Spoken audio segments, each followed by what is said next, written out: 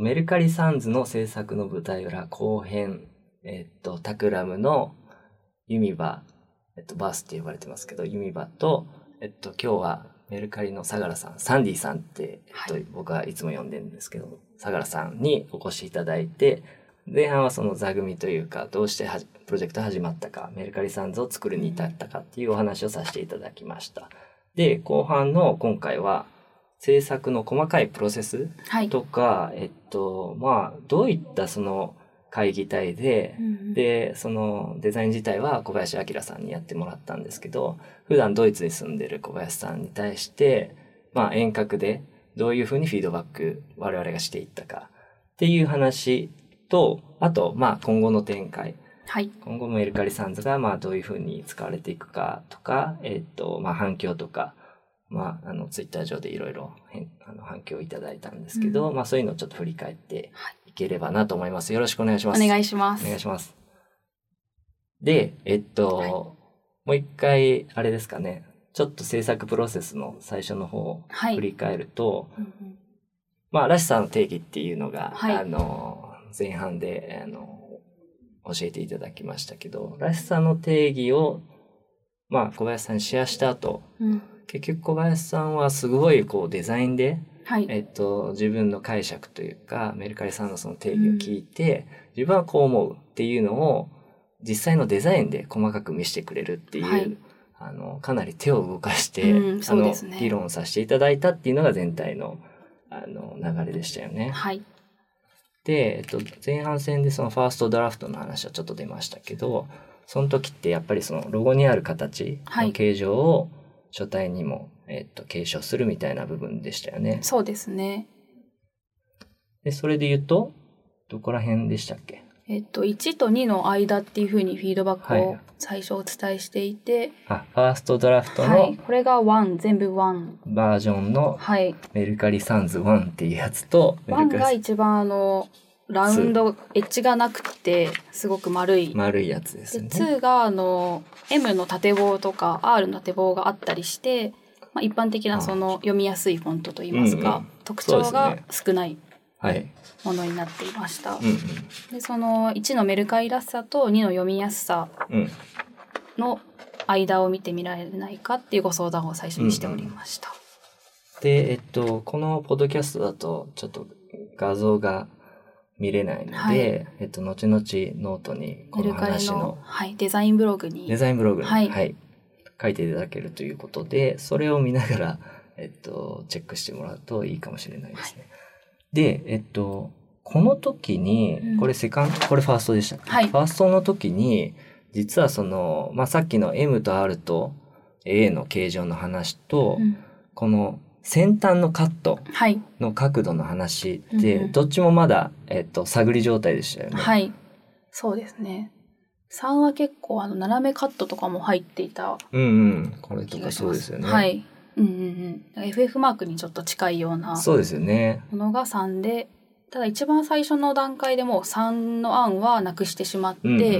1と2をもう少し探っていこうっていう方向性になりました。そうですよね。3の時は、ファーストドラフトのバージョン3を見ると、All for One とかの綴りで、小文字の L がこの尻尾がある形でまっすぐの棒に最後テール、尻尾とくるって右側に曲がる形のデザインを採用されてたんです。これも小林さんがやってみたというか、やってくれて、いろんなバージョンをやっぱり手を動かして見せてくれたおかげで、これはちょっとメルカリっぽくないかもみたいなジャッジができましたよね。ここら辺は相良さんどうでした？サンディさんの印象は。ここは結構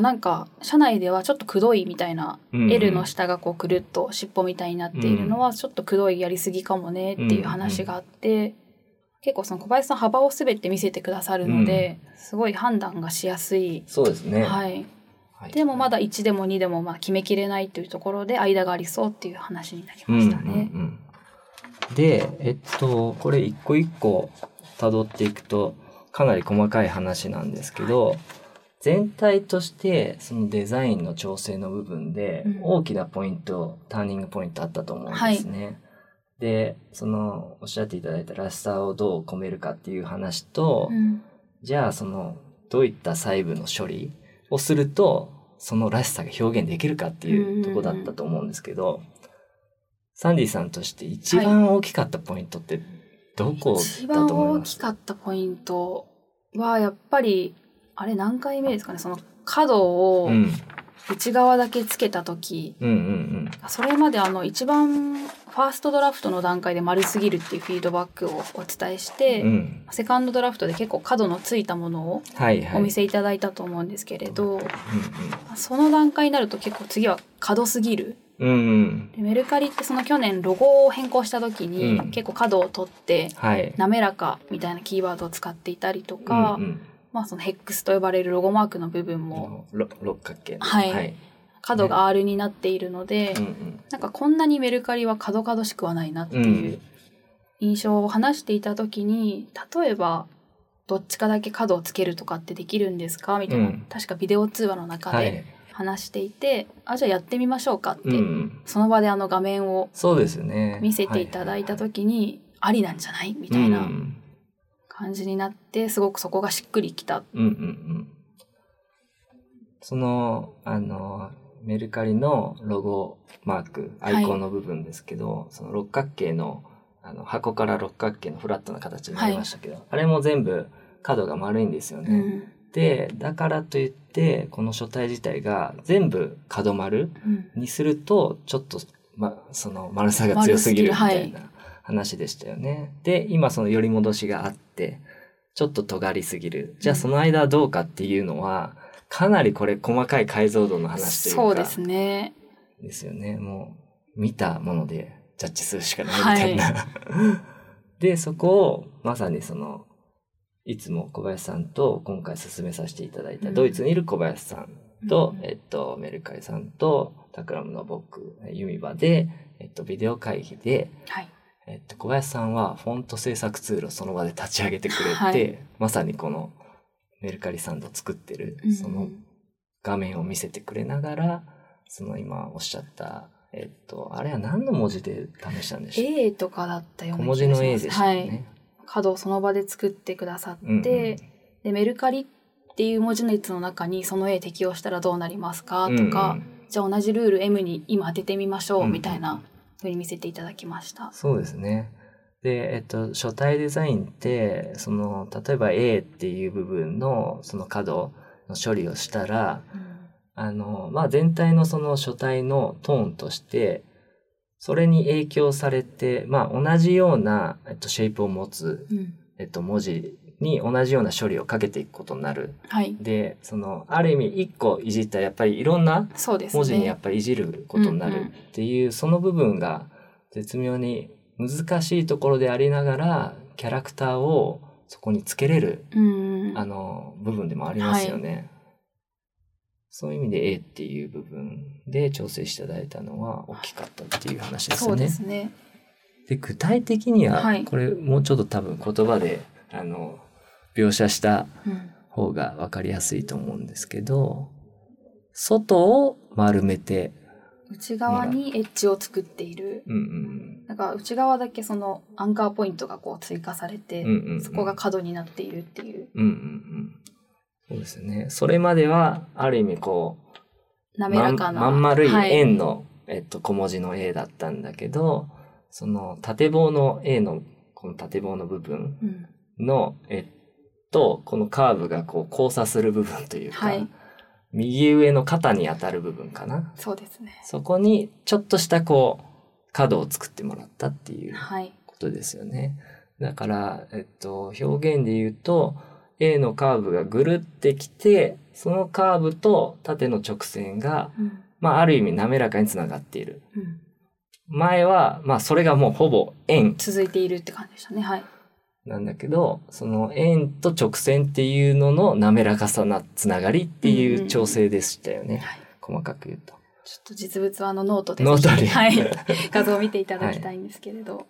で、そういった話とか、あと僕が大きいなと思ったのは、最初はまあこうやって 小文字の A にはいそういったそのメルカリさんの思いとか、ロゴとの親和性を込めていただいて調整していったんですけど、その他の文字を打った時に、はい、全部この A が出てくるのっていうのが結構僕らとしても、はい、小林さんにお伝えしたフィードバックの中で、うんうん、別の A をやっぱりもう一種類用意しといて、はい、ロゴの文字列、例えばメルカリ、メルペイっていう文字列以外は、いわゆるその屋根があるような2階建ての A っていう方を出した方がいいんじゃないかっていうのを我々からフィードバックしましたよね。そうですね。あれがいつぐらいかな？バージョン A について言っているのはサードドラフト確認会でその話をしましたよね。だからあれですよね、メルカリさんで言うとマーケットとか、まあそういったキーワードとか、あと相良さんの相良っていう、ね、文字を打った時に、このいわゆるこう一続きの円になってるようなタイプのループの A みたいなっていうのが、まあやっぱりメルカリっていう文字列だと皆さんこうご存知なんだって読めると思うんですけど、まあディスプレイとはいえ、ちっちゃい、まあある程度文字列がこう長くなってた時に、まあ、O と間違えてしまったり。O と間違えるとかっていうことがあるっていうことですね。でもなんかここら辺の、まあいわゆる、オルタネートキャラクターって呼ばれる、その、同じ小文字の A なんだけど、別のデザインスタイルを持つっていう考え方をしたっていうのも、かなりデザインのその、細部で言えば、そうですね、大きなジャッジでしたよね。大きい。これ結構イベントでも、そういうことできるんだとか、ここまでちゃんとやってるんだっていうような反響がありましたね。そうですよね。で、これ、その、まあ、フォントの細部のさらにエンジニアリングの話になってきますけど、フォントファイルとして、メルカリとかメルペイっていう文字列で打ったときは、その、いわゆる1階建ての A が出てくる。で、それ以外の文字列を打ったときは、屋根がついてる2階建ての A っていうのが出てくるように、それはオープンタイプフィーチャーになるんですけど、そういう風な、書体として、作っていただいたんですよね。なので、それが、メルカリサンズのそのウェブサイト、ミニウェブサイトをリリースさせていただきましたけど、そこでも試せますよね。タイプテスターのところで、ぜひちょっと文字列を打っていただくとわかるかと思います。で、これね、イベントでちょっとお伝えできなかったんですけど、僕が最後の最後で大きいなって思ったのが、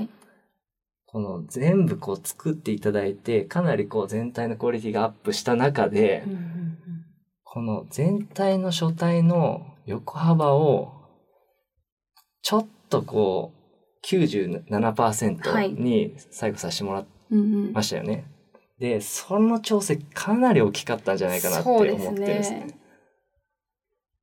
この時ってどういう話がありましたっけ？この時は、個人的にそのフォースぐらいの後に、実際に文章を打っていただいたデータでいただいたりしていたんですけれど、なんかちょっとのっぺりしてるなと感じていて、個人的にはフォースドラフトぐらいの時に自分でこう 98% とか 97% にするとちょうどいいなと思ってチームにちょっと話したりしてたんですけど、さすがに言えないかなと、全部 97% とかって言えないかなっていうのと、まあチームもまあ確かにみたいな感じだったので、ちょっと言えずにいたんですが、やっぱりフィフスぐらいの時におばあさんと話していく中で、それお互いやってましたよね。そうですよね。そうお互い同じようないられ画面を立ち上げていて、あれが面白かったな。そうなんです。今回結構小林さんにも本当に手を動かしてイメージを見せていただいたんですけれど、私とばあさんの方でも実際こういられを立ち上げてですね。いろいろこういう見え方が理想みたいなものを作って、その画像を共有してっていうような進め方が結構ありましたよね。そうですよね。だからその口頭の言葉でのディレクションっていう部分、相談させていただいた部分と、実際その僕とサンディさんの方で、まあこれちょっと失礼かもしれないですけど、小林さんのサンプルをキャプチャさせてもらったり、ちょっとそれを拝借しながら、まあいられ上でこういじったりして、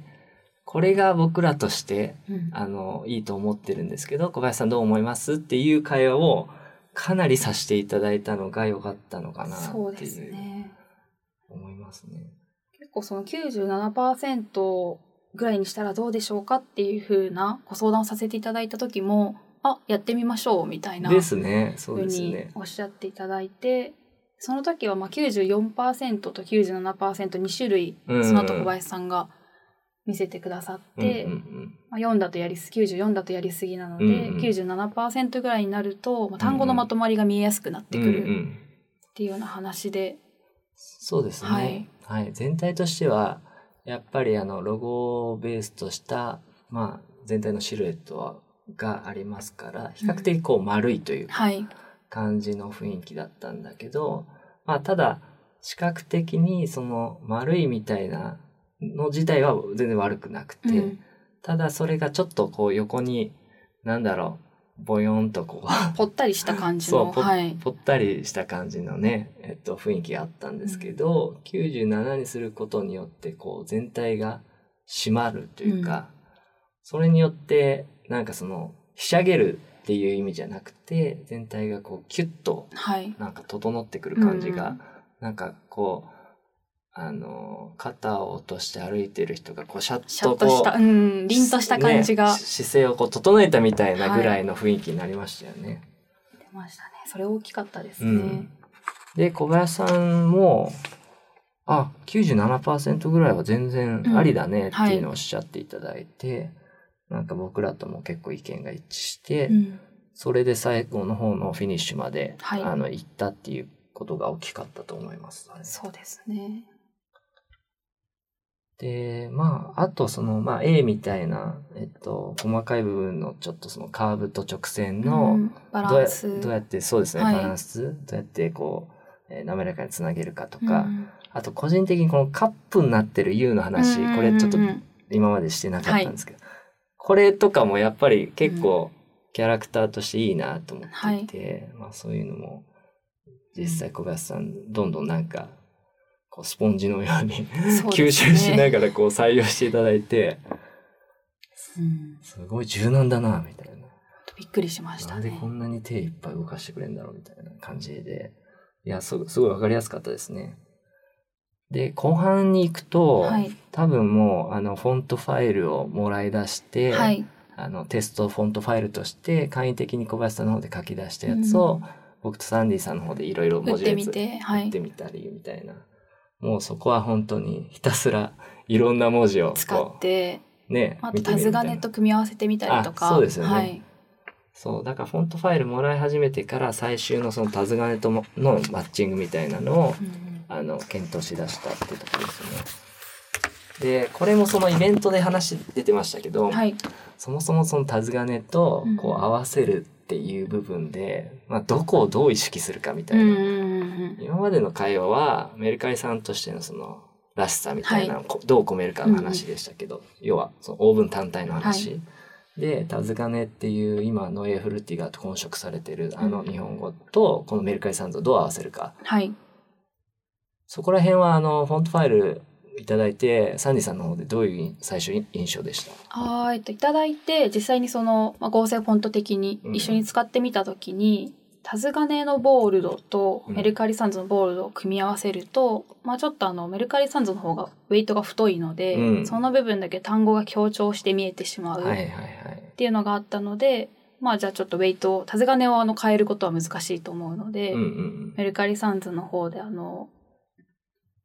あれですね、一時的に白い線をいられ側でこう作ってみて、0. 何ポイントぐらいの線があるとちょうどいい見え方のバランスになるのかっていうのを、バーさんと一緒にそうですね、やってましたね。白い線っていうのはいわゆるいられ状にフォントファイルを、でその文字を打って白い枠線をうっすらこう置くことによって、視覚的にちょっと細い、疑似的に痩せさせるというか、そうですね、デザイン的にこれをやるのは良くないんだけど、あくまでシミュレーションとして、太さのシミュレーションとしてこれぐらいだったらいいなっていうのを、お互いこう見てましたよね。それも一緒にやってましたよね。やってましたね。スラックで同じ画面を送り合ってあれこれ僕自分のキャプチャー受け取ってんのみたいなやってましたね。で、そこも結構、まあ、手綱金という日本語って、まあ、いろんな形がある中で、はい、まあ、こういった結構縦のラインはすごいストレートにカットされてたり、まあ、そういったそのメルカリサウンズとの融和みたいな部分って、はい、そのウェイトとか、まあ、ベースラインも結構細かく、僕らから希望を出しながら調整していただいたんですけど、結果的にすごい調和してるなっていうのが、そうですね。はい、感想でしたけど、どうでした？いや、そう思います。細かいさっきのエッジの調整をしてる時に、一回エッジが尖りすぎるみたいな話があったじゃないですか。R をパソッと切った時の先端が刺さりそう。ああ、そうですね。はい、で実は今すごく面取りをしているというか、そうですね。このね。細かくこの先っぽが実は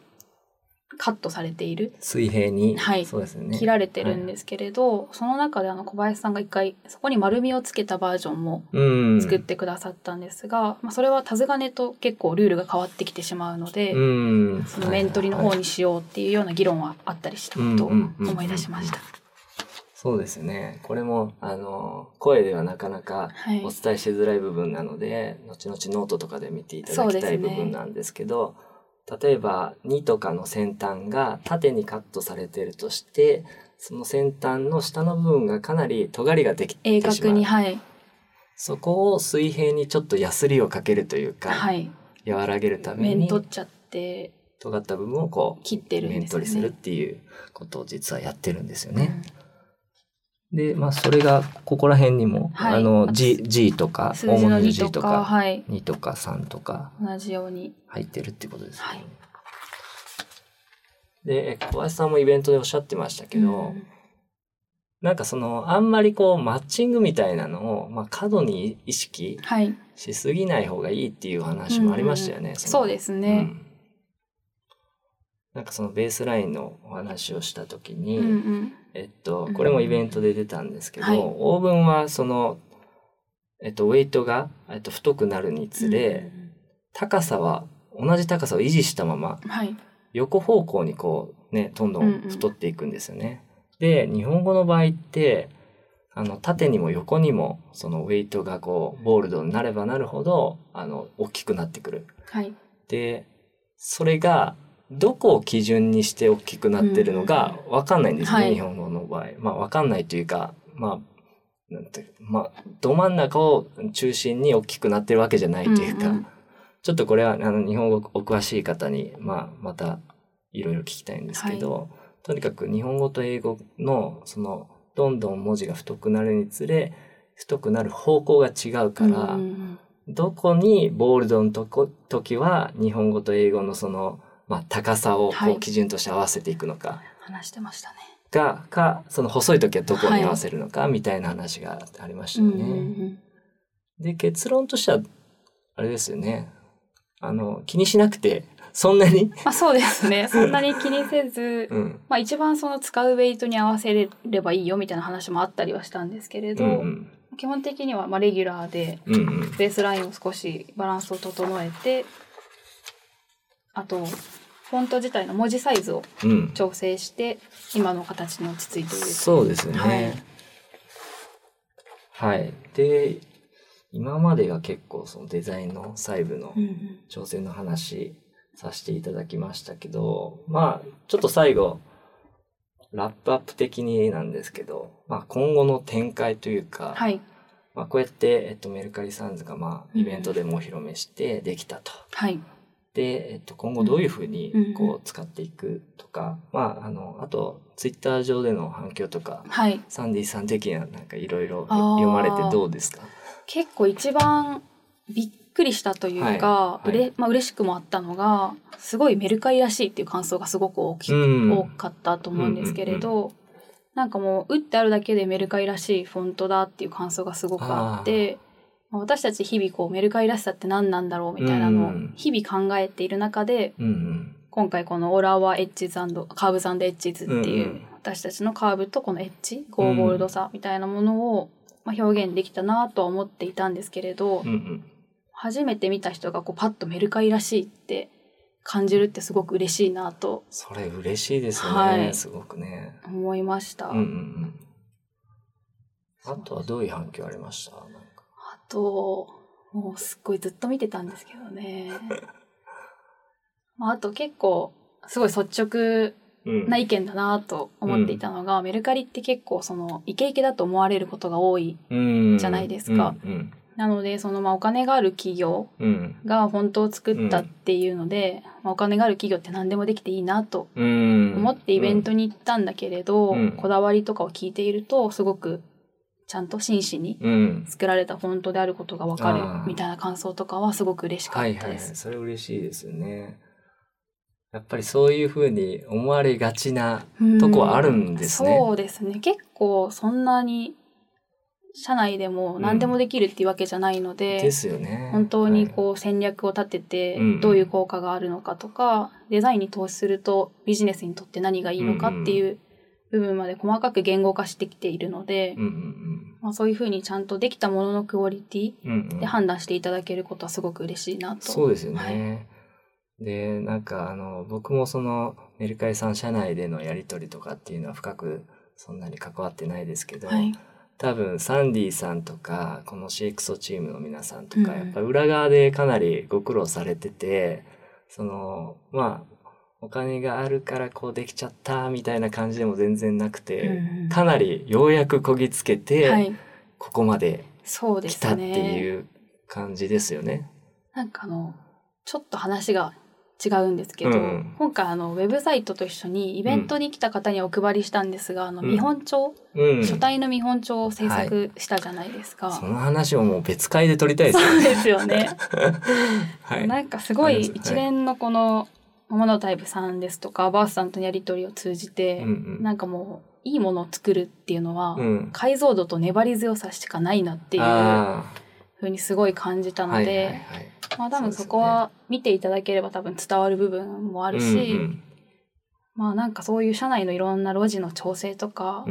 を全部超えるぐらいにいいものができるとすごい嬉しいですよね。ユーザーからしたらそこって見えない部分だから、結局見たものでジャッジされるっていう、ある意味厳しい世界というか、それの前提なしにやっぱいろんな意見は飛んでくると思うんで、ただこれやったからこそいただけるフィードバック、そうですね。なのでやるとやんないのってもう全然違う世界だなって僕はすごい思ってます。今回イベントの来ていただいた参加者の方たちが、主にそのバックグラウンドとして IT 業界の方と、その書体制作会社だったりとか、結構違うバックグラウンドの方たちが来てくださっていたんですけれど、それぞれ結構ポジティブな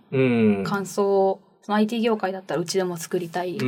か、どうやって進めたのとか、書体制作会社の方からしてもいいフォントだと思うよみたいな、それぞれの業界の方から嬉しいフィードバックをいただけて、すごい嬉しい。でも社内で言うとまだこれから今ちょうどお披露目したところっていう感じなので、今後どんどん使っていって、自分たちのものに本当の意味でしていくというか、そういう作業がこれからあるので、多分それはまた振り返りポッドキャストみたいなのが、そうですね。ぜひやりましょう。できそうな気がします。これ書体作ったからイエーイっていうおめでとうみたいな部分、もちろんそこまで至るプロセスと考えたら結構そういう部分ももちろんあるんですけど、気を引き締めたい部分もやっぱりありますよね。これ作ることが全然目的ではなくて、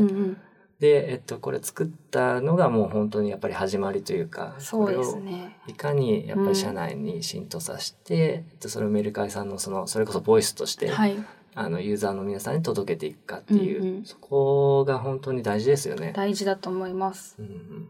今まさにそのスタート地点に立ったっていう感じで、今後正しくメルカリサンズをメルカリサンズらしく使っていくガイドラインだったりですとか、今回、そのライセンスの話でまずはメルカリから出す制作物のみに使うとしてるんですけれど、そのパートナーの方にフォントを使っていただいたりとかもあるので、そこのガイドラインとかそうですね、はこれから整えていかないとなと思っています。そこもぜひ楽しみですよね。半年後とかに振り返って、そうですね。あの時まあちょっと、まあ喜び半分、はい、まあちょっとまだこれからどうなるかっていう不安もありつつ、半年後どうなってんだろうな、みたいなこととか、ぜひ振り返りたいなと思います。あと、ね、実はこのサンディさんと僕とかなりこう見本帳とか、まあ、ウェブサイトもね、ウェブサイトは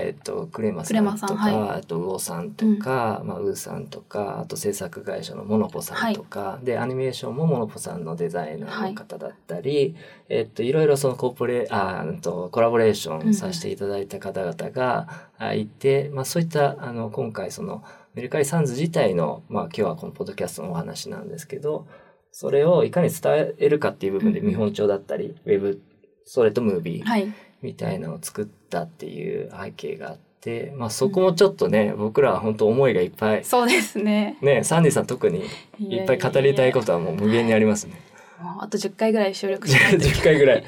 でもじゃあ見本帳の話とかしてもいいかもしれないですね。ぜひぜひ。その制作物系。はい。うん。なんか結構そこでもね、面白い議論があったので、